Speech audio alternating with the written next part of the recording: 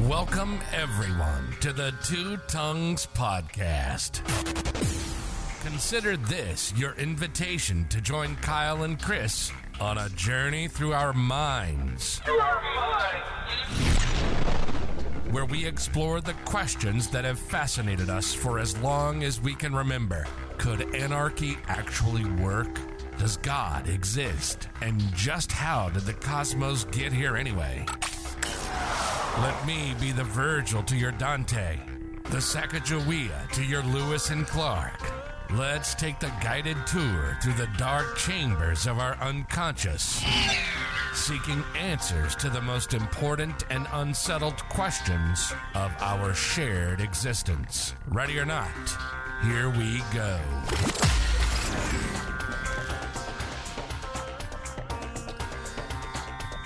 Ready or not. Welcome back, one and all, to another episode of the Two Tongues Podcast. It's a solo episode today, you guys, coming at you midweek for a little bit of opinion scholarship. What we're going to do today is get into something that has been fascinating me lately, been fascinating the other tongue on the podcast, Kyle, for a little bit longer. So I'm begrudgingly being brought into this, but that's not unusual for me. I'm very begrudgingly getting into anything. That doesn't mean I'm not going to love it. It doesn't mean Kyle didn't know that I was going to love it, but I'll be honest with myself about that particular quality. I do have to be dragged kicking and screaming a lot of times into something new. And you know, just to cut right to the chase, what I want to talk about today is something from Orthodox Christianity that I never really heard before, that when Kyle began to get interested in Orthodox Christianity came onto my radar. And it's sort of baffling as to how it never ended up on my radar up until now. The idea is called Theosis. So if you guys remember, Kyle introduced me to a number of Orthodox people, or maybe Orthodox-leaning people online, including David Patrick Harry of the Church of the Eternal Logos, and some others. And I really enjoyed David Patrick Harry's discussion of Theosis and also of the Logos and what that means, the history of the concept and all of that. Theosis is this idea in Orthodox Christianity that seems to mean something like becoming God. Okay, so you guys know where my interests lie. We talk about this all the time, especially when we talk about mystical experience and psychedelic experience, that it has this ability to create this unusual enlightenment that people come back from and say things like, everything is God, I am God, everything is one, the universe is one, that oneness is God, that oneness is consciousness, that oneness is something, something familiar and strange. And you hear this over and over and over again. You hear the same sort of messages. See, then I find out that Orthodox Christianity, unique among all the different flavors of Christianity, is particularly mystical. And the early church fathers who were mystical themselves, they fall much more closely, much more squarely in this Orthodox area than they do in Roman Catholicism or anything else. And listen, I grew up a Christian. Not a particularly active one. We didn't go to church all that much, but I grew up, in that sort of a family. There was Bibles in the house. We did go to Sunday school when we were kids. We went to church periodically. And I have an interest in this idea of God beyond Christianity. And I'm fascinated with this idea of recognizing your identity with God that happens in mystical experience. So why in the world has this idea of theosis gone under the radar for me? It just doesn't make any sense. It's like something in my own familiar religious tradition, exactly like all of the things that stimulate me in other places. I'm fascinated by these ideas. And here's one, that's at home in my very own religion, the religion I was born into. How did I not know it? It's like, is Eastern Orthodox Christianity so obscure that your rank and file Christian never heard this idea of theosis, at least in the United States? It's fascinating to me. Why did I have to hear about this from a PhD student philosopher, David Patrick Airy, on his YouTube show, you know? So this is connected to a lot of stuff we already talk about, a lot of stuff that I'm already interested in. And really what I want to talk about today is focusing on this idea of theosis, because there's a lot of explanation that goes into theological concepts that is extra biblical. So what I mean is smart people think a lot about the scripture and how they tie together and what the Spirit is and all that. And then they flush out what the meaning is in all kinds of different ways. And you see this in the Catholic Church. You hear about things like purgatory and limbo. Where's that in the Bible? It's not there. You're not going to find it there. That's one of those things that gets read into it, these dogmatic things. And I wonder if theosis is something like this, something that gets read into the religion, added to it, or if it's an authentic and critical piece of Christianity that, for whatever reason, I'll let you speculate, has been left out of all the other Christian denominations. And if I'm supposed to understand theosis literally, because it means literally to become God, if I'm supposed to believe that, and at the same time, and in the same religion, juggle the idea of theosis with the idea of Christ as the only incarnation of God, there's something like a paradox here, and it's what I want to talk about. It's what I want to ask you about. If Jesus was God according to the Christian tradition, God on earth, the Word made flesh, all of that stuff, and we, as Christians, follow this path towards theosis, which allows us to become God, is there a difference between a human being on a spiritual path and Jesus Christ? Is there a difference? If I can become God and Jesus was God, is there a difference? So my mystical intuition tells me, no, there is no difference. And there's lots of traditional religious people, not just Christians, that are, throwing their hands up, and maybe they're yelling at me right now. That's a blasphemous thing to say if you're a Christian. And at the same time, we say that it's blasphemous to equate ourselves with the God-man, with Jesus. It's blasphemous, Jesus is the perfect being, far above me. How can I make it, how can I equate my own self to Christ? So there's something blasphemous there that maybe holds us back from talking about this. Maybe it holds the Eastern Orthodox Church back from talking about this in other ways. I don't know. But that's what I want to ask you.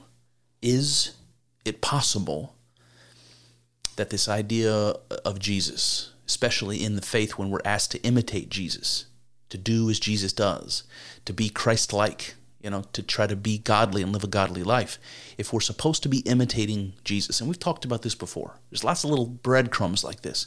As Christians, we're supposed to be imitating Jesus to behave and think and feel in the way that he demonstrated in the Scripture. And we take the body and blood of Christ into ourselves and incorporate the communion into our own bodies. So these sorts of things that you notice when you're sitting in a Christian service and you're listening to the preacher up on the pulpit, and right behind the preacher on the pulpit is a giant wooden cross with the figure of Jesus hanging on it. And the whole time you're listening to the Scripture, you're staring at Jesus, meditating in a way that's maybe unconscious. So you've got the imitation, you've got the communion and the embodiment of Jesus, you've got the meditation on Jesus, all of this stuff present in the liturgy, in the service. And I ask, what is all that doing? It's presenting you an example, an ideal that you're supposed to imitate and follow, and you're supposed to identify with. You're supposed to identify with so much that you imagine the bread and the wine are the actual body and blood of Jesus becoming your actual body and blood. I mean, how close do we have to get to being Christ symbolically before we ask ourselves whether the story of Jesus is not telling us what the Orthodox Christians seem to be telling us, something like that? As Jesus was a man and also God, so are you, or so might you be. So what I want to do here is I want to use strictly evidence from the Bible and the church fathers that are accepted kind of on both sides of the Roman Catholic divide and the Orthodox side. I want to use only evidence from the Bible, and we'll ask ourselves, does the Bible tell us that God is something like the early Greek philosophers might have said, something like one and many? Some sort of paradoxical thing like this. Is God one and many? Because the one idea, this monotheistic idea, is so important to Judeo-Christianity, and Islam for that matter. And is there something more to it? Is there something more going on with this idea of monotheism that expands it to be something like the one and the many? And we have to deal with this paradox. And does that mean that God is more than one somehow? And might that mean that Jesus is not meant to be understood as the only God-man? Maybe the prime example of that. Maybe. But is there evidence from the Bible that might suggest this idea of theosis is not just an attribute of the Christ, but an attribute that's either already existing in potential within all of us, which I think is probably true, or something that can be earned? That's more closer to like maybe a Buddhist perspective. You have to earn nirvana, something like that. So let me just dig into this. I don't really know where to begin, so I'm just going to dig into this. There are some passages early on, and I want to try to be chronological as best I can, but the first bit we're going to get into, well, you'll see. We'll give a little intro, and then we'll get into this chronology. But there are passages in the Bible, early in the Bible. Genesis, right? A book that was an oral tradition that existed for a very long time and was written down in a very ancient period of time. I think the 10th century BC is what's speculated. It's very, very old. I tell you that because the book of Genesis was written far, far before Jesus ever existed, before the idea of a Trinity, let's say, was ever a part of the Judeo-Christian tradition, because there was no Christian tradition yet. And in the Bible, we have these two words that are used. There are more words, but these two words in particular that are related, that are used to mean God. The first one is El, and the second one is Elohim. And if you're not Hebrew, maybe you don't know, but El just means God. And in the ancient Middle East, in the Canaanite religion, and probably the same tribes that became the Jewish people, they worshipped a God called El.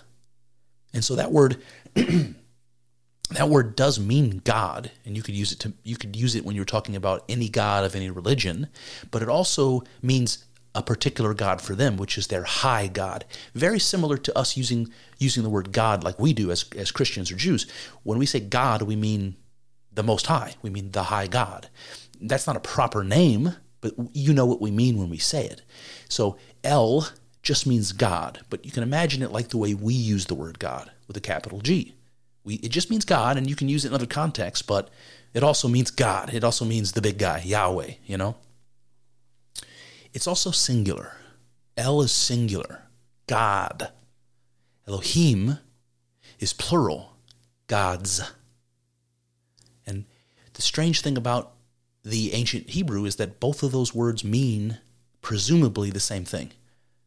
God and gods in Genesis means, it makes reference to the God. There is only one, right? Judaism is monotheistic, strictly monotheistic. That's what separates them from the rest of the religions in the Middle East of their era, right? And yet, El and Elohim seem to mean the same thing in the earliest parts of the Bible. And in Genesis, you'll hear these strange things where when mankind is being created, the Bible says that mankind is being created in our image. Right? So we all know that. We understand that as Christians, we're supposed to have been created in the image of God. But the Bible says that man was created, and this is, again, I'm speaking here as God in Genesis, will create mankind in our image. And when Adam and Eve eat the fruit from the tree of knowledge, and they're in trouble, and they're going to be kicked out of the garden, God says that Adam and Eve have to be removed because they might eat the fruit from the tree of life and become as one of us. as one of us, right? God in the plural, Elohim, God in the plural. So when mankind is made in the image of God, it's Elohim, in the image of gods. What does that mean? And when God is concerned that human beings are going to eat from the tree of life and become like gods, God says that man will become as one of us, as one of gods with an S. What is that about? It's very difficult because El and Elohim are making reference to the only God that exists. So who is our, and what is us relating to? Who is us? Christians will tell you us relates to the Trinity. It relates to the other persons of God, the Holy Spirit, Jesus. But guys, this predates Jesus by thousands of years. So is it prophetic in that way? Is it anticipating a Trinity? Or did we read a Trinity into this? It's very, very difficult to say. I just don't know. But I want you to notice it. God and gods in the Genesis account make reference to the same only monotheistic God of the Jews. With that, what I want to do next is I'm going to remind you of the timeline, and then I want to give you some quotes from the early church fathers. And I think it's important because a lot of times we focus on just the scripture, and as a Christian in the United States, as an evangelical, coming from that tradition, it's sola scriptura, as Kyle said the other day. It's strictly the Bible. That's the authority. I don't need anybody's opinion on the matter. I don't need a priest to interpret it for me. That was the whole Protestant Reformation. That's what it was about. However, the early church fathers lived, many of them, very, very close to the time of Jesus. And they lived very, very closely with the early Christians. And there was a lot of diversity among the early Christians. Gnostic groups and of all different kinds, Manichaeans and Mandeans and, all sorts of different Gnostic groups.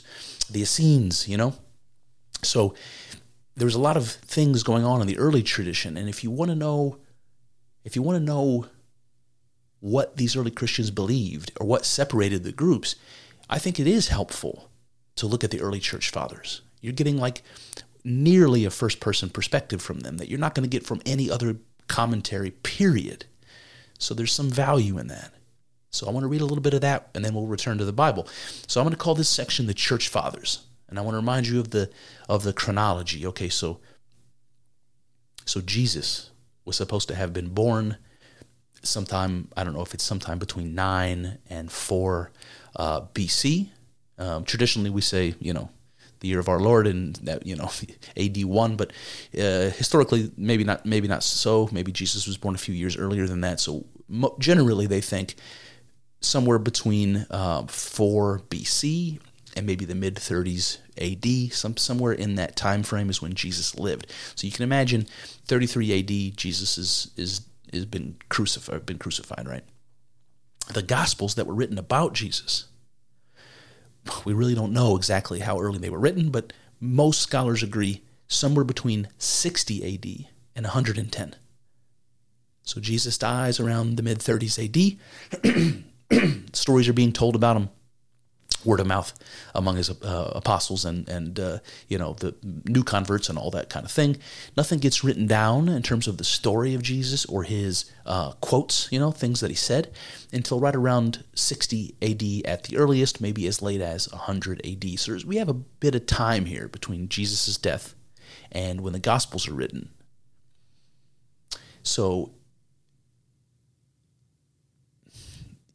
I don't know what that means. I don't want to speculate on what that means, but you can imagine some time has gone by in between. I don't know what happened in that time, in the development of Christianity. I don't know what happened in that time. But the early church fathers come in basically right on the heels of the Gospels being written down. So if the later date of the Gospels, 110 AD, is approximately true, we've got people like Clement of Alexandria, who's an early church father. And he lived 150 AD to 215 approximately. So literally, on the heels of when the Gospels were very first written down, you've got this early church father. He is an early church father, guys. And he says this: When you see your brother or sister, you see God. That's Clement of Alexandria. When you see your brother or sister, you see God. Now, you know, Clement of Alexandria was an early Christian because he was a convert, right? He was a Greek convert. And so the religion he was born to is probably something like the classical Greek religion or some similar polytheistic faith. He became a Christian, one of the earliest, and he says, when you see your brother or sister, you see God. What does that mean? What do you think that means? I'm waiting. I mean, there's basically two approaches here. I could say that this is symbolic and that it's poetic and that it means something like there's something like a thread of God that runs through all people, maybe something like that. Or I can take it literally and say what Clement of Alexandria said. When you see your brother or sister, you see God. And that means, literally, God is other people. Literally, God is literally other people. When you encounter other people, your brothers and sisters, you're encountering God. It's a strange thing for a Christian to say. It would be today. But in the early days, it wasn't. That brings me to my next. His name is St. Anthony of Egypt. He lived between 251 and 356 AD, so he comes after Clement of Alexandria. He says this, he who knows himself knows God. What do you think of that? He who knows himself knows God. Reminds me of that phrase that was carved above the Temple of Apollo at Delphi that says, know thyself. So one of the preconditions of going into the Temple of Delphi and maybe having this experience with the priestess is that you should know yourself, know what it is that you are. And that reminds me of this. He who knows himself knows God. So there's a poetic interpretation of this, very similar to what we read from Clement of Alexandria. However, there's also a literal interpretation of he who knows himself knows God, and it basically says what exactly you think it says. You are God. Now, we could say that about Jesus as a Christian, no problem.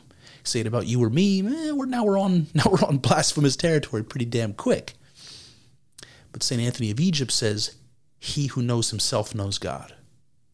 Clement of Alexandria says God is other people. St. Anthony of Egypt says you are God. So God is other people and God is you, according to the early church fathers. Not Jesus, you, me.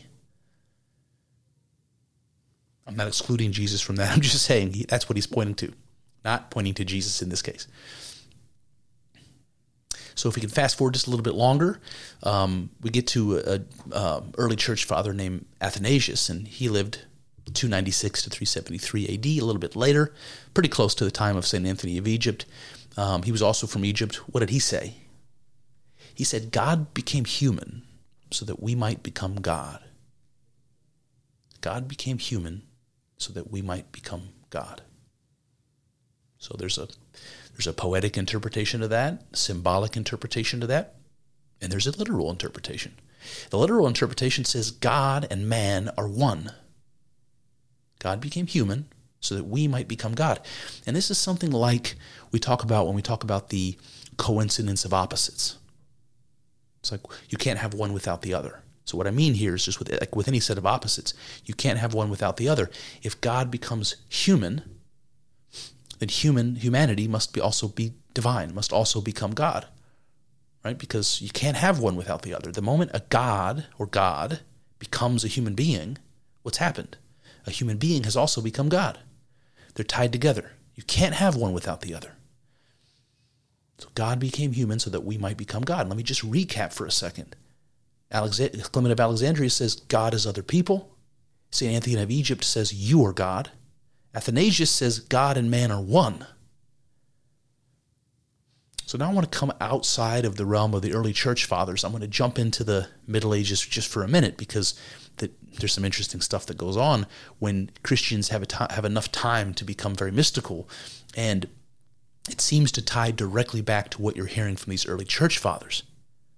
So I want to bring up a Christian mystic named Meister Eckhart.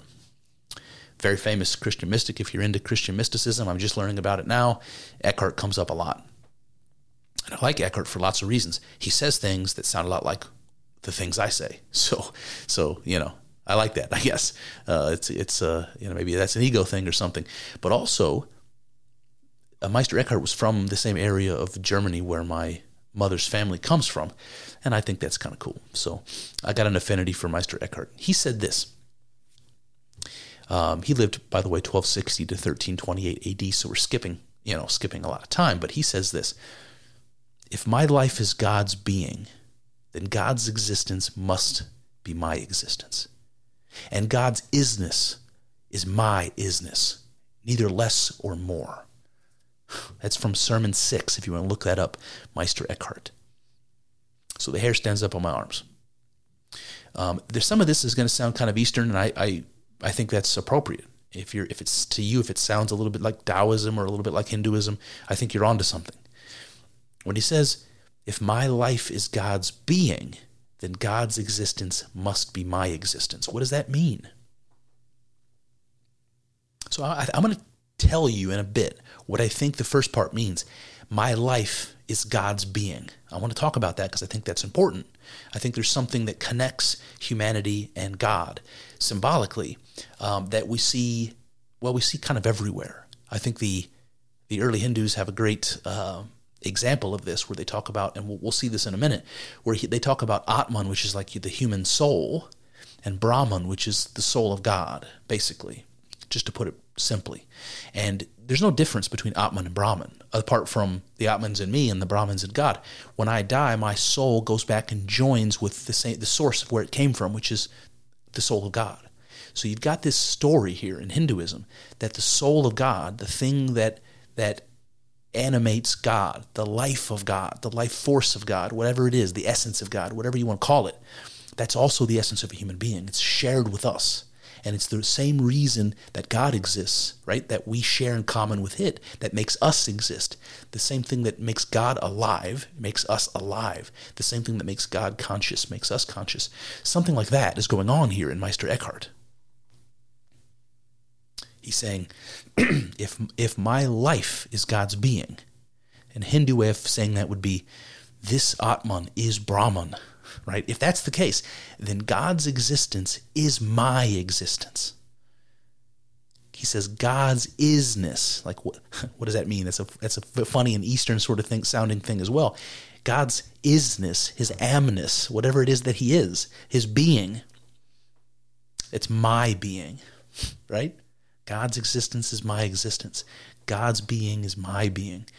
So Meister Eckhart is saying God equals man, full stop. Man equals God, very much like what we heard from Athanasius and St. Anthony of Egypt and Clement of Alexandria. And I'll fast forward a bit more to the 1500s. There was a saint, her name is Teresa of Avila, I believe in Spain, and she was mystical. But she lived her whole life dedicated to studying Scripture and following the path, the spiritual path, and she's remembered for it. And she said something awesome, something gnarly. Let me tell you about it. She said, "Christ has no body but yours, no hands, no feet on earth but yours. Yours are the eyes with which he looks." Saint Teresa of Avila. Man. Now remember, as an early Christian, as a Catholic, I assume a Catholic, Christ and God are seen as one thing. So you want to understand when she says, Christ has no body but yours, no hands, no feet on earth but yours. You could easily just say, God has no body but yours. No hands, no feet on earth but yours. Yours are the eyes with which God looks.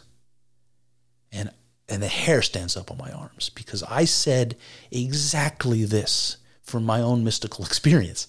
Exactly this. You'll remember, I've said it many, many times. We are the experience God is having. Another quote I pulled from my own mystical experience is, another set of eyes for that which sees. That was something I said in my own kind of mystical experience, that every set of eyes, every sensing organ that opens up to the world is oftentimes and I've said this too, we feel ourselves to be inside of our heads looking out through our own eyeballs. We're something like a soul driving around this meat vehicle and looking out through our eyeballs. That which sees, who is the seer behind my eyes? So according to my own mystic intuition, it's the same seer looking out of every set of eyes that exists or ever has existed. Every organ of sensation, every bat echolocating, every atom interacting with other atoms, every instance of experience that you can imagine is God experiencing itself. And this is what St. Teresa of Avila tells us. God has no body but yours, no hands, no feet on earth but yours. Amazing. You are God acting out its own existence. So we're something like the instrument of God and also God itself. It's very mystical. These paradoxes abound, by the way, when we're talking about mysticism, not just Christian mysticism, all mysticism. But I think there's something critical in the paradox. All right, so enough with the church fathers. I'm going to call this next section the Bible. What I want to do here is read some quotes from the Bible and talk about them. What do they say about this idea that we've heard from all the early church fathers, that we talked about a little bit from Genesis already? What does the Bible have to say about the idea of becoming God, the idea of theosis? I want to start with the Psalms because this goes back to the Jewish tradition, pre-Christian, right? King David was supposed to have written the Psalms, although probably not true, accredited to King David. They were written down, most historians believe, between the 9th and 5th century BC. They're very, very ancient, the Psalms. Again, pre-Christian, so I want to put that out there. Psalm 82, verse 6 and 7. This is what I want to read to you. I personally never heard this until my buddy Daniel Torridon pointed it out, but listen to this. This is God speaking. I said, you are gods. You are all sons of the Most High, but ye shall die like men. So God, speaking to his people, said, I said, God said. That's some serious authority. You're not going to get any higher than God said. And what does God say to his people? You are gods. Motherfucker. You are gods. Gods. Again, we see that plural version, just like we saw in Genesis. I say, you are gods. You are all sons of the Most High, but ye shall die like men. What does that mean? We're cursed to die. We're not immortal, but we are gods. So human beings are gods. And I think we see this plural version of gods used in this case because God is speaking to his people. When he says you are gods, there's not just one person he's talking to, right? Otherwise he might just say you are God. There's a whole bunch of his people. And he says you are gods. Plural. Because humanity is many. Not because God is many. Remember, this is Jewish. God is one. It's very important. It's very important for Judaism. Monotheism is maybe the most important aspect of it. God is not many in this case. So he says, ye are gods. Because there's many of us.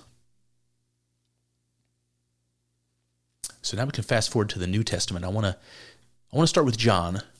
Now, John was probably written between 70 and 110 AD, and somewhere in this range. Remember, this is at least 30 years or so after Jesus died, 30, 40 years. And chapter 10, verse 34 goes like this. And by the way, this is Jesus having a conversation with the Pharisees. It goes like this. The Jews answered him, saying, we stone thee for blasphemy, because thou, being a man, makest thyself God. Jesus answered them, is it not written in your law? I said, ye are gods. Jesus. All right, so we know what's happening here. Jesus is having a conversation with the Pharisees. Pharisees are trying to bury him. They're trying to have him killed. And they say to him, we're not stoning you for any reason other than that you are saying you're God, even though you're just a man. And Jesus said, isn't it written in your law? I said ye are gods, which is a reference to Psalms that we just read. But he also, again, includes the authority. I said. Who's I? God. So he says, look, didn't God say in your law, you are gods? So what's wrong with me saying I am a God or I am God? I think that's interesting. Jesus himself defends his own claim of godhood by acknowledging that the Pharisees also are gods, which the scripture already tells them, which they should already know. Now, this is coming from the mouth of Jesus, which I think holds some weight, obviously, for Christians. It's one thing when we're talking about the Psalms or Genesis. It's quite another when we're using the words of Jesus from the Gospel of John. What do you as a Christian make of that? That Jesus said, you are gods. Jesus said. And in the Psalms, God said it. And that brings me to the Gospel of Luke, which was probably written a little bit later, but I'm not entirely sure. The time frames are a little bit slippery. But in the 17th chapter of Luke, verses 20 and 21, it go like this. And when he was demanded of the Pharisees when the kingdom of God should come, he answered them, the kingdom of God cometh not with observation, neither shall they say, lo here, or lo there. For behold, the kingdom of God is within you. Ooh, so Jesus is, again, talking to the Pharisees, and they're trying to pin him down. They're trying to get justification for killing him, just like we saw earlier. And they said, where is the kingdom of God, and when is it coming? And Jesus says, behold, the kingdom of God is within you. What does that mean? What is the kingdom of God? I think we could talk about that for a long time. I think the kingdom of God is something like the place where God exists. That's his kingdom, is it not? The place where God exists. And Luke says, or Jesus says rather, according to Luke, the place where God exists is within you. I mean, amazing. His kingdom is within every human being. What does that mean? So there's something deeper here that goes back to Judaism, and the idea of the tabernacle or the idea of the temple is a place where God can reside. And you want that as an ancient person. If you're going to do your worshiping, if you're going to do your sacrifices, you want to make sure God is there to accept your sacrifices. So you create a place, you create an altar, you anoint it with oil, you go through this thing to lure God to the temple. And that's a place where God can rest, where God can be at rest, and his presence can be there. And it's considered to be the greatest blessing, the most sacred thing, the Holy of Holies, all that sort of thing. But we hear from the biblical tradition that the body is the temple of God. What does that mean? It means exactly what this means. The kingdom of God is within you. The Spirit of God comes to rest in the temple. The temple. Your body is the temple of God.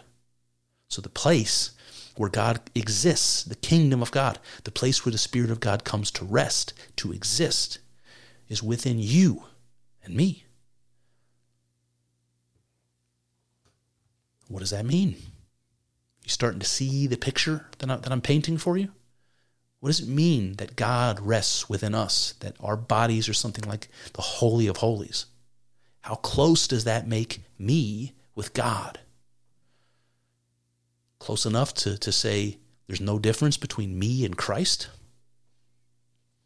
I know I'm tiptoeing on that blasphemous soil here, but I'm asking an honest question. And I'm going to get off the beaten path for a second because I want to talk about the Gospel of Thomas. It goes along with this quote we just heard from Luke, by the way. There's a couple of really good ones.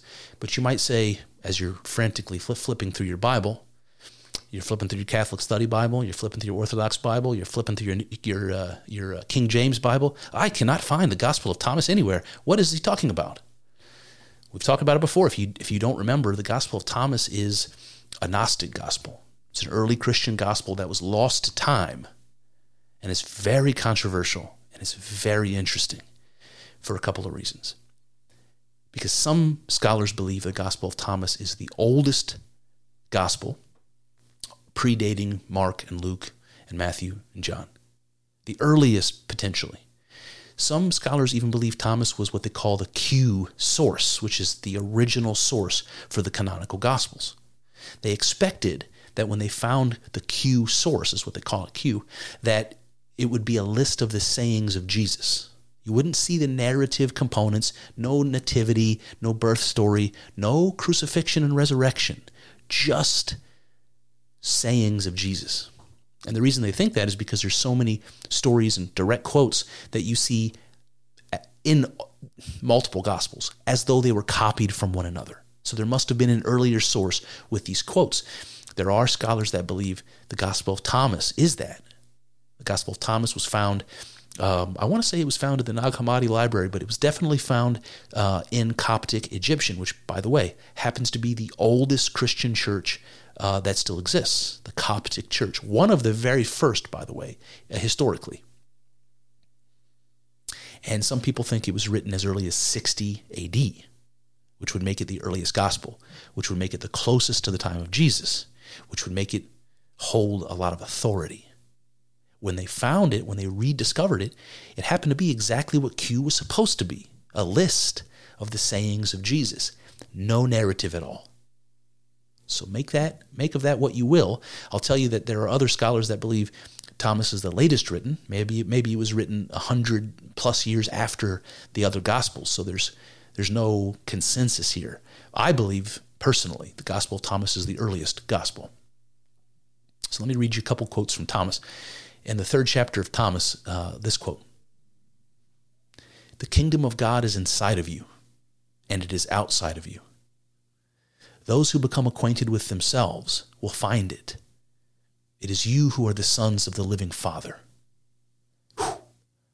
So remember, Luke says the kingdom of God is within you. And that's a very interesting idea. I like this idea of the temple, the body being the temple, and the kingdom of God being the place where the Spirit of God comes to rest. And we carry that around with us, and it's connected to the animating force of our life and spirit and consciousness. I love that. I think that's mystical as shit. I think it's terrific. I think it's missing from modern Christianity in the West, and it's desperately needed.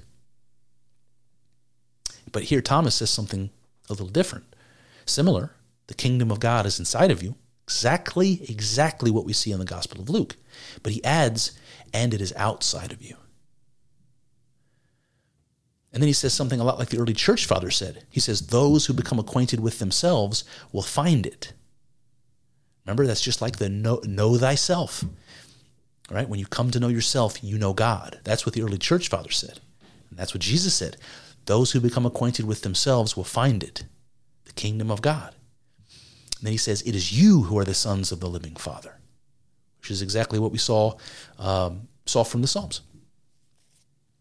So Thomas is telling us that the place where God exists is within every human being, just like what we saw in Luke. But he says something else.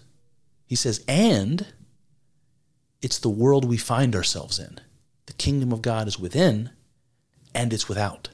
So you can't find yourself anywhere other than the kingdom of God. God is within and without. It's a little different from Luke, right? It extends the Spirit of God to not just be the thing in you that causes you to be alive and to exist, but what causes everything to exist. Everything. And so you start seeing a little bit of a pantheism or a panentheism happening here. That the Gospel of Thomas was saying something very interesting, something that would be criticized by the Catholic Church later on. The same kind of thing that got Spinoza excommunicated from Judaism. And then later on in the Gospel of Thomas, in chapter 77, we have this, this is again the words of God, but listen to this. It is I who am the all. From me did the all come forth, and unto me did the all extend. Split a piece of wood, and I am there. Lift up a stone, and you will find me there. Whoo, buddy. Hair standing up on my arms. Piloerection, you guys. That's what they call that. Fuck. That's strong.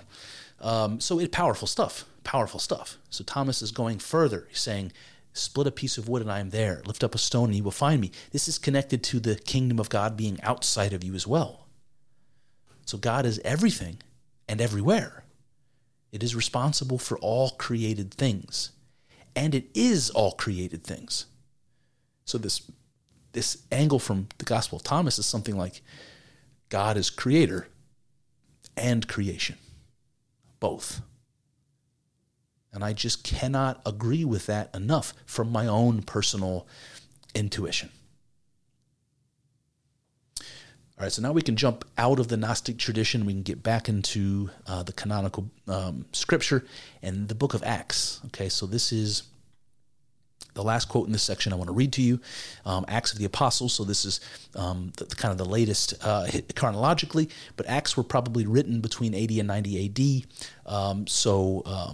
Maybe even earlier than when some of the Gospels would have been penned. But anyway, the quote goes like this. They should seek the Lord, though he be not far from every one of us. For in him we live and move and have our being. Whew, buddy. All right, so when we're talking about the kingdom of God being within, this sort of plays into that to me. So this is this is what we're asking believers to do, what the apostles are asking believers to do. They should seek the Lord, though he be not far from every one of us. Okay, so that's something like what Luke said. It's something like what Thomas said. The kingdom of God is within. So you should seek the Lord. But you need to know yourself, don't you? Because God is within.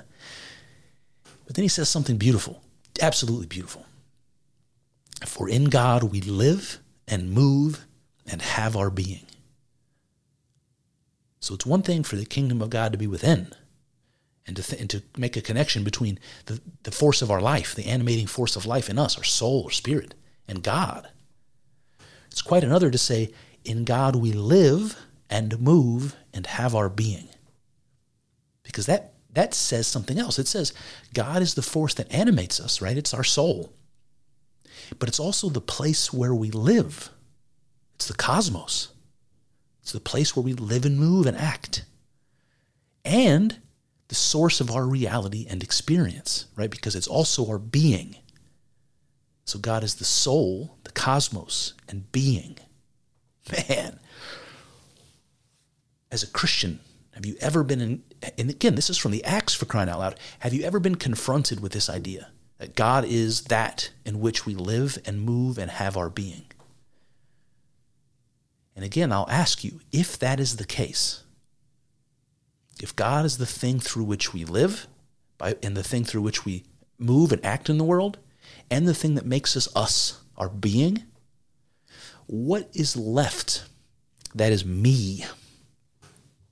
What is distinctly me in this situation?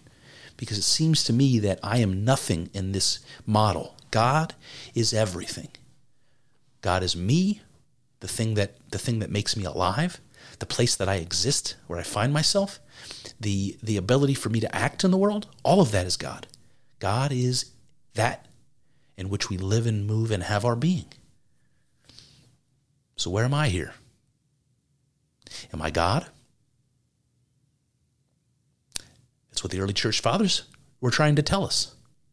Is that what the apostles were trying to tell us in Acts? And Thomas and Luke?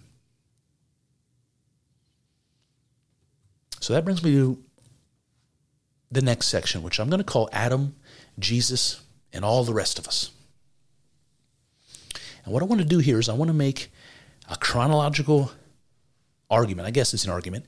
It's kind of like an interpretive framework, but it's going to make sense as we go through it. But what I'm going to do here is I want to read to you some verses through the Bible that are chronologically pulled directly from the Bible, starting with Genesis.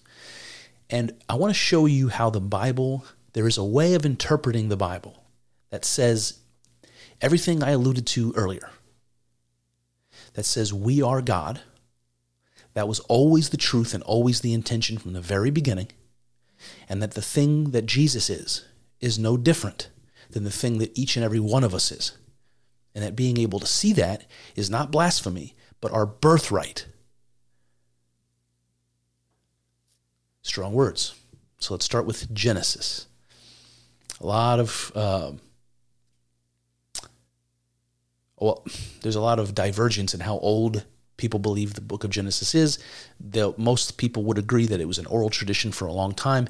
It might date back to the 10th century BC. It might be much earlier than that, or much more recent than that. There's really no consensus here, but let me just start from the beginning. Genesis 1:1, and I'll read 1:1 and 1:2. It goes like this. You guys know it, but here it goes. In the beginning. Now I'm going to skip a little bit here, but it's going to be annotated here. But in the beginning, the Spirit of God moved upon the face of the waters. So I'm just taking a little excerpt there from verse 1 and 2. You guys know there's a whole bit about God created the heavens and the earth. I just left that out. In the beginning, the Spirit of God moved upon the face of the waters. So I want you to just focus on this bit here. In the beginning, and the Spirit of God moving on the face of the waters. So what this tells us is that God is immanent within its creation. It's also transcendent because it did the creating. But the moment it does the creating, it's actually there with its creation as part of it. It's not floating above it. It's not seen as transcendent. It's seen as immanent into the world. So what I mean is God creates the cosmos, and immediately the Spirit of God is on the surface of the waters. So God is there in the creation. So I want you to see that. That's what the Bible wants us to know from the very beginning, is once the cosmos was brought into existence, once the material world was formed, God was immediately in it, not standing outside of it in another dimension, looking down with his magic wand, look what I've just created, but in it. It puts a whole kind of interesting spin on space and time. What does in it mean? The cosmos exists within God. What does that mean? All right, I'm going to keep going with Genesis, still chapter 1, but verses 26 and 7. And God said, "Let us make man in our image, after our likeness." So God created man in his own image. Male and female created he them. Okay, so some interesting stuff here. Some of it I pointed out to you already. Let us make man in our image, after our likeness. God is not one in here, but we're talking about God's. And I think what I want to point out here is that this is very early. There isn't any human beings created. So what is it that makes God plural here? I think this is intentional because they could use the word El, they could use the word Elohim. So I think it's intentional that our image and our likeness is emphasizing this plurality, because God is supposed to be seen both as one, right? Monotheistic, one God, and as many. And there's a paradox there. And I think it has to do with something about forms, like thinking about God as potentiality. God can be anything, can create anything, can become anything. So there's infinite forms in which God can manifest. God is the potential, the eternal potential that could be anything. The stem cell of being might be a way of thinking about it. And I think that's what the hour means, something like that. Now, the verse says, male and female created he them, which gives us potentially an explanation for using the word hour, because the image of God is both male and female. It's more than one thing. And I think that's true. I think you get this multiplicity within the many. You get this paradox coming up here, one in the many, but really referring both to God. You also have this masculine and feminine. You have this division, this opposition that comes up here, male and female. So God is the thing that unifies opposites. That's the Ouroboros. That's what Jordan Peterson calls the Ouroboros, and Carl Jung calls the syzygy. So male and female, being the image of God, is a representation of whatever God is being both one and many. And the Christians pick up on this. Obviously, with the Trinity, we pick up on this. But it might also mean that men and women, real men and women, are our God. moving on. Chapter 2, verse 7 says this, "And the Lord God formed man of the dust of the ground, and breathed into his nostrils the breath of life, and man became a living soul." Okay, so I love this idea. I mean, you see God forming the form of a man out of clay and breathing into it, and the breath makes it alive. It's just a beautiful, magical little image. You might wonder where that comes from, and there's really a cut and dry reason for this, and this is nothing you don't already know, but I'll point it out. The Greek word pneuma, we see that word with like pneumena, numinous, and the Hebrew word rauch, and I don't know if that's pronounced right or not, R-U-A-C-H, rauch, I don't know. Both of these words, similar with the Greek and the Hebrew, they have multiple meanings. They have like an association of meanings. Both of them mean spirit or soul, but both of them also mean breath or wind. So the reason I point that out is because the breath of life is breathed into the form of Adam by God. The breath of life is understood as the Spirit of God. And then I want to remind you what we saw in the beginning from Genesis. In the beginning, the Spirit of God moved upon the face of the waters. So God was immediately immanent in his creation. And when he creates mankind, that Spirit of God, the breath of life, this is identical concepts. God breathes the breath of life, his own spirit. Remember, breath and spirit are the same word, into Adam that causes him to be alive. So the animating force within God is the animating force within Adam, within mankind. There isn't a difference. It came from God's breath, from God's own soul, right into the form of mankind. And everybody knows why we connect breath and soul. It goes without saying that when we see life stop, we see breath stop. So we know that breath and soul are connected. When a baby is born and it begins to cry and breathe, it is alive. And when a man dies and his breath stops, his life stops. His soul goes with its breath. So breath and spirit have always been connected. And it was true in the Greek, and it was true in the Hebrew. So again, the same Spirit of God that was there when immediately upon creation, that hovered over the face of the waters, this is the Spirit that's breathed into Adam. Again, immanent in its creation. God is immanent in man and immanent in the world. All right, that brings me to the third chapter. Verse 5, it goes like this. "For God doth know that in the day ye eat thereof, then your eyes shall be opened, and ye shall be as gods, knowing good and evil." So here's we got fast forward to the story of Adam and Eve eating the fruit that they're not supposed to eat, and this is where we are. We're being warned here. Don't eat the fruit, because when you do, you'll be as gods, knowing good and evil. So I want to point out here that in this passage, one sentence long, you have both the word God and gods. So, "For God doth know that in the day you eat thereof, your eyes shall be opened, and you shall be as gods," with the S. So El and Elohim, you see that. You will be as God is. Once you know good and evil, you will be as God is. So again, I ask, is being as God is different from being God? Traditionalists will say yes, but I fail to see the distinction, at least not clearly. Ye shall be as gods, knowing good and evil. You shall be as God is. A little bit further on in this chapter, we get the quote, "And the Lord God said, Behold, the man is become one of us, as one of us, to know good and evil." Okay, again, we see this us business, this plural use of the word. Man has become as one of us, to know good and evil. So we did become as God is.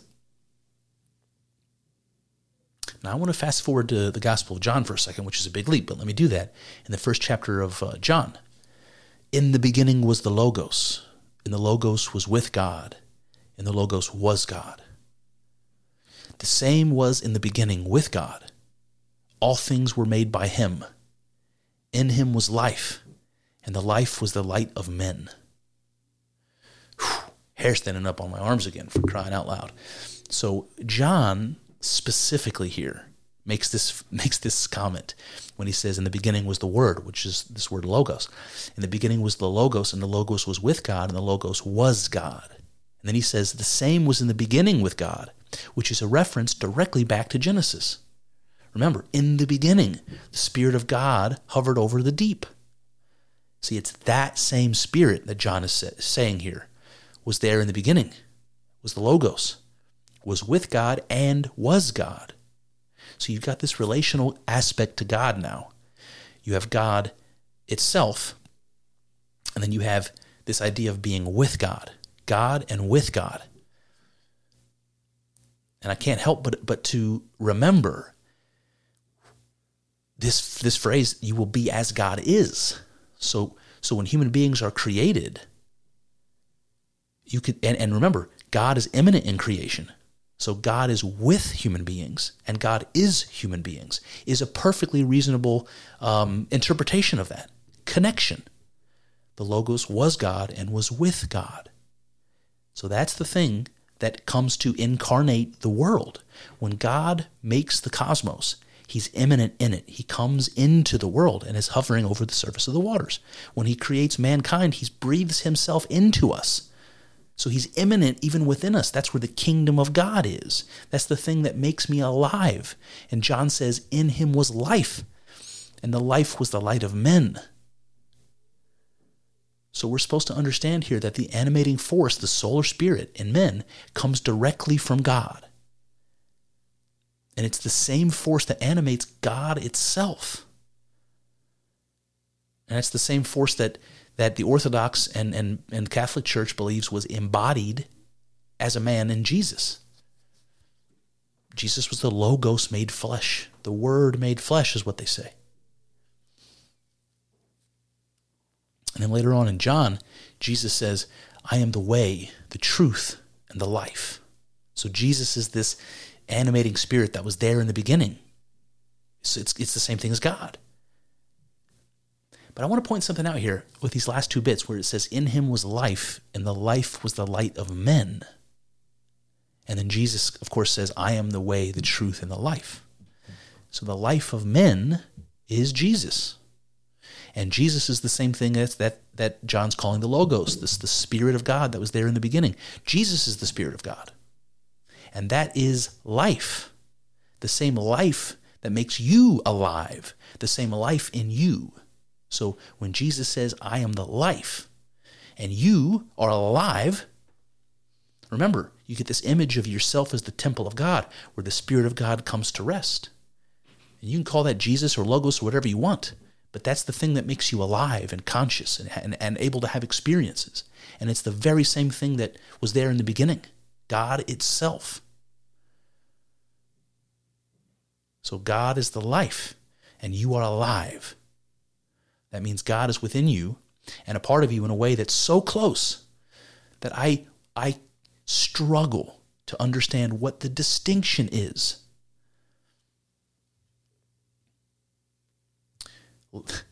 In him was life, and the life was the light of men. It doesn't say his life was the light of Jesus Christ only. His life was the light of men, all of us. So this is my biblical narrative. I know we're cherry picking, and I completely acknowledge that. But this is the narrative that I think shows us from the Scripture that God is man and man is God. That Jesus the Christ is an example, something much more like the Buddhists understand Buddha to be, an example of something to follow so that you can become what Buddha was. You can become what Jesus was. I say you already are, but you have to come to realize that. And this is this enlightenment. This is the Buddhists use the same word, by the way. This is this enlightenment that you have to reach, this understanding. And it boils down to exactly what the Temple of Apollo told you, to know thyself. And if you know yourself, if you know the Spirit of God that was there in the beginning, immanent in the world, was breathed into you and exists within you, and you are the temple of God carrying around God with you all the time, that your identity is not distinct from God's. This is what the mystic experience tells you. And I think that the scriptures tell you the same thing. And I know what you're going to say. You're going to say, no, Jesus was special. That's what the religion's entirely about. Not only are you missing something, you're missing the biggest thing you could possibly be missing. There is a distinction between God and man. There is a distinction between Christ and you. You are not God. Jesus was God. So I think the scriptures, like we've just read, do a good job of contesting that. And we can argue on both sides, but I think there's a solid argument to be made on the other side of this, strictly from the scripture. And from the early church fathers who agree, even the ones who lived most closely to the time Jesus lived, who agree. So there's one other hurdle that we need to talk about. If traditional Christians will tell you that I'm stuck on this idea, I can't budge on this idea, that Jesus is unique, that Jesus is special, and that is the entire point of Christianity. I can't go with you on this, Chris, sorry. Then I think it's important to at least talk about what distinguishes Jesus from anyone, from all of the rest of us. What distinguishes Jesus? So if we go back to the scripture, I think there's basically three things. Boils down to basically three things. Jesus had an immaculate conception. Did you? Did I? Listen, many of you, maybe you don't know your fathers. I know we have a problem with that in this society, but I'm guessing you have one. I'm guessing, 23andMe and Ancestry.com might be able to track that motherfucker down. You've got a father. Jesus did not. Right? His father was God.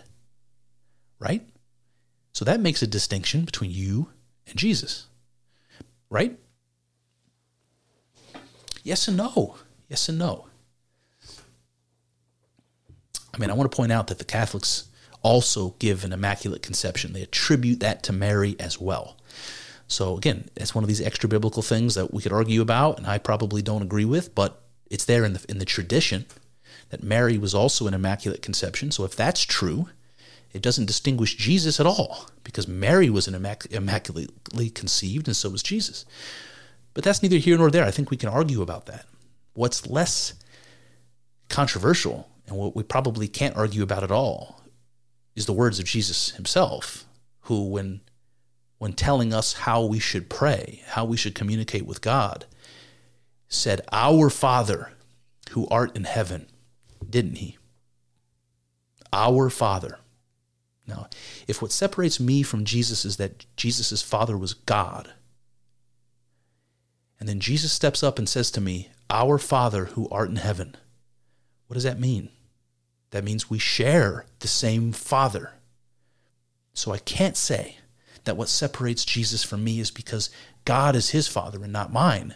Because even Jesus says, oh no, God is all of our fathers. So it doesn't distinguish Jesus that he doesn't have a father or that his Father is God. At least that argument can be made. What about miracles? What about miracles? Can you do them? I can't do them. So does that, I mean, all sorts of miracles, right? Water into wine, walking on water, healing the sick, resurrection of Lazarus, his own resurrection, right? All of this stuff. Can you do any of that? So I'd like to say that while human beings can't perform magic, we kind of can. Not in the way that Jesus did, but can we bring things back to life? You bet your ass we can. Did it take us a long time to figure out that technology? Yes. But we did. I just saw a story the other day that said we pulled some, some sort of virus or bacteria from the permafrost and we resurrected it, How about the people that are taking the DNA from the woolly mammoths in Siberia and slowly piecing together the genome so they can put a woolly mammoth fetus into an elephant and bring it back to life? How about that? It's pretty miraculous.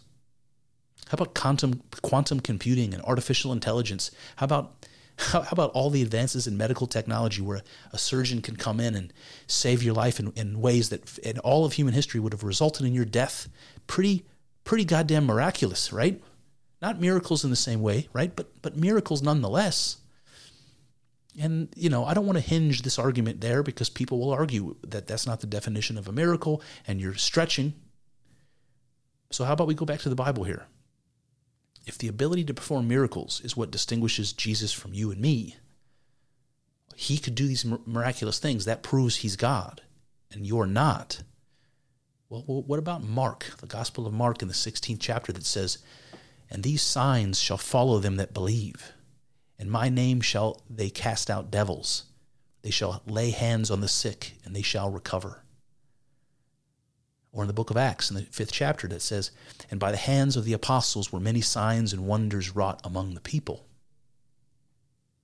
What am I telling you? I'm telling you that Mark says, if you believe in Jesus, you can do miracles. You, not the apostles, you. In Jesus' name, you will cast out devils. You will lay hands on the sick, and they shall recover. And of course, Acts, which says the same thing about the apostles. The apostles did signs and wonders wrought among the people. So Jesus did miracles. So did the apostles. And then the apostles said that we can do miracles. So is that a distinction between Jesus? Only Jesus can do miracles? So now the distinction falls, right? Now, not only the apostles can do miracles, regular human beings like you and I, but we're told we can too under the right circumstances. So do miracles distinguish Jesus from you or me? See, I'm not so sure anymore. While we're talking about the Immaculate Conception, we might also talk about the Immaculate Death, right? Because there was a resurrection involved. What happened to Jesus? He rose from the dead, and he ascended bodily to heaven. That's what the Catholic Church will tell you. That's what the Orthodox Church will tell you. He was taken bodily to heaven. So in Luke chapter 25 tells us, "And it came to pass, he was parted from them and carried up into heaven." This is after the resurrection. Jesus comes back, talks to his disciples. They see zombie Jesus, as people like to laugh about. He's been resurrected and seen, and then pulled up to heaven, taken bodily to heaven. So he wasn't born like you and I, and he didn't die like you and I. And these things mark him out as special.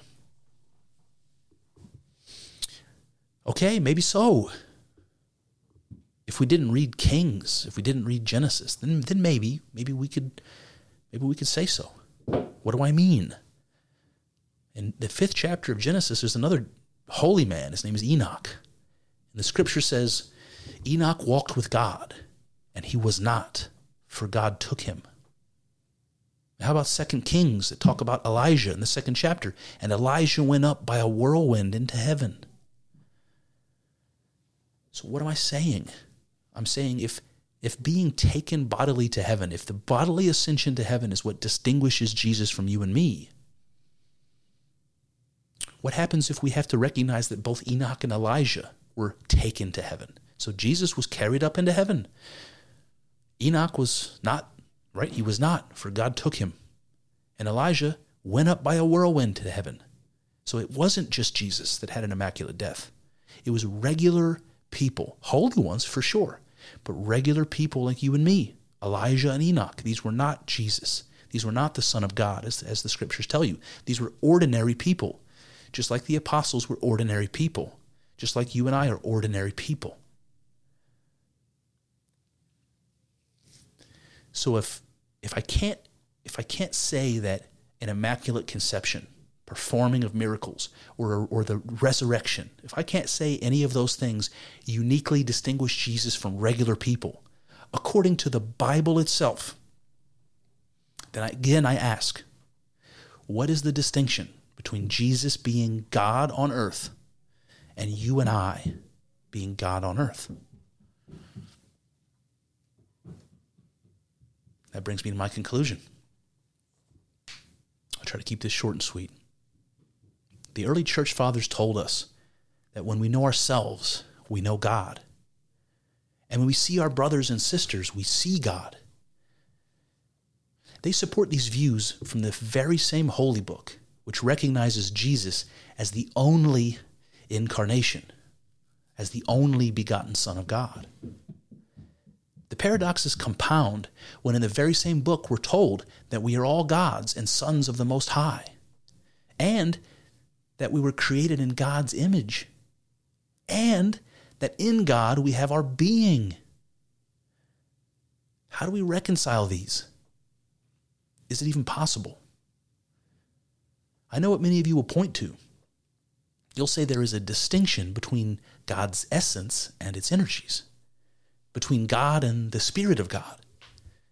There is a difference between being God and being a God, between God and God's Son, a difference between Creator and creation, between you and Christ. You will say to have your being in God is to exist within it or to participate in it, not to identify with it. You would tell me I reach too far. I would respond by saying that the very same evidence you use to emphasize these distinctions, I could use to undermine them. The text is simply not explicit enough to say definitively. This puts us in an interesting place, one where interpretation becomes a matter of faith. So which is it? Is Jesus the only incarnation of God on earth? Its one and only embodiment, the Logos made flesh? Or is Jesus the symbol of a deeper truth, that everything and everyone, too, is the Logos made flesh? Could it be that we are all sacred, that the world is sacred, that life and consciousness is sacred? Could this be the image we were made in? Could it be that belief in Jesus as God is the first hurdle in coming to see yourself and others the same way? Could it be that this is why we're told to imitate Christ? Before we give up on logic amidst all of this paradox, let's take another look at the Scripture. Genesis tells us that the Spirit of God created the cosmos and was immediately immanent within it. Remember, the Spirit of God was there on the surface of the primordial waters. We are then told that the Spirit of God was breathed into Adam in order to give him life. And next, John tells us the very same Spirit present in the beginning was breathed into Adam. The very same Spirit that gave life to the cosmos was made flesh and incarnated. And this same life was, as John said, the light of men. Not the light of Christ, not of God alone, but of all mankind. It is the shining awareness that glints in each of our eyes, our life-giving Spirit. It is all life in the world, and it is Jesus himself. What could this mean? Well, it could mean what the church wants you to believe, that Jesus is God, full stop. Or it could mean what the early church fathers thought it meant, what Meister Eckhart thought it meant. It could mean that my life is God's being, and therefore God's existence must be my existence. Well, there you have it. That's one avenue explored, but infinitely more still to go. I hope you enjoyed thinking along with us. I know. It's not easy work. Thinking. It's hard and full of uncertainties, but I'm grateful for the company as we trek through this together. Here's to hoping that the juice is worth the squeeze. See what I did there? Let's find out together in the next episode.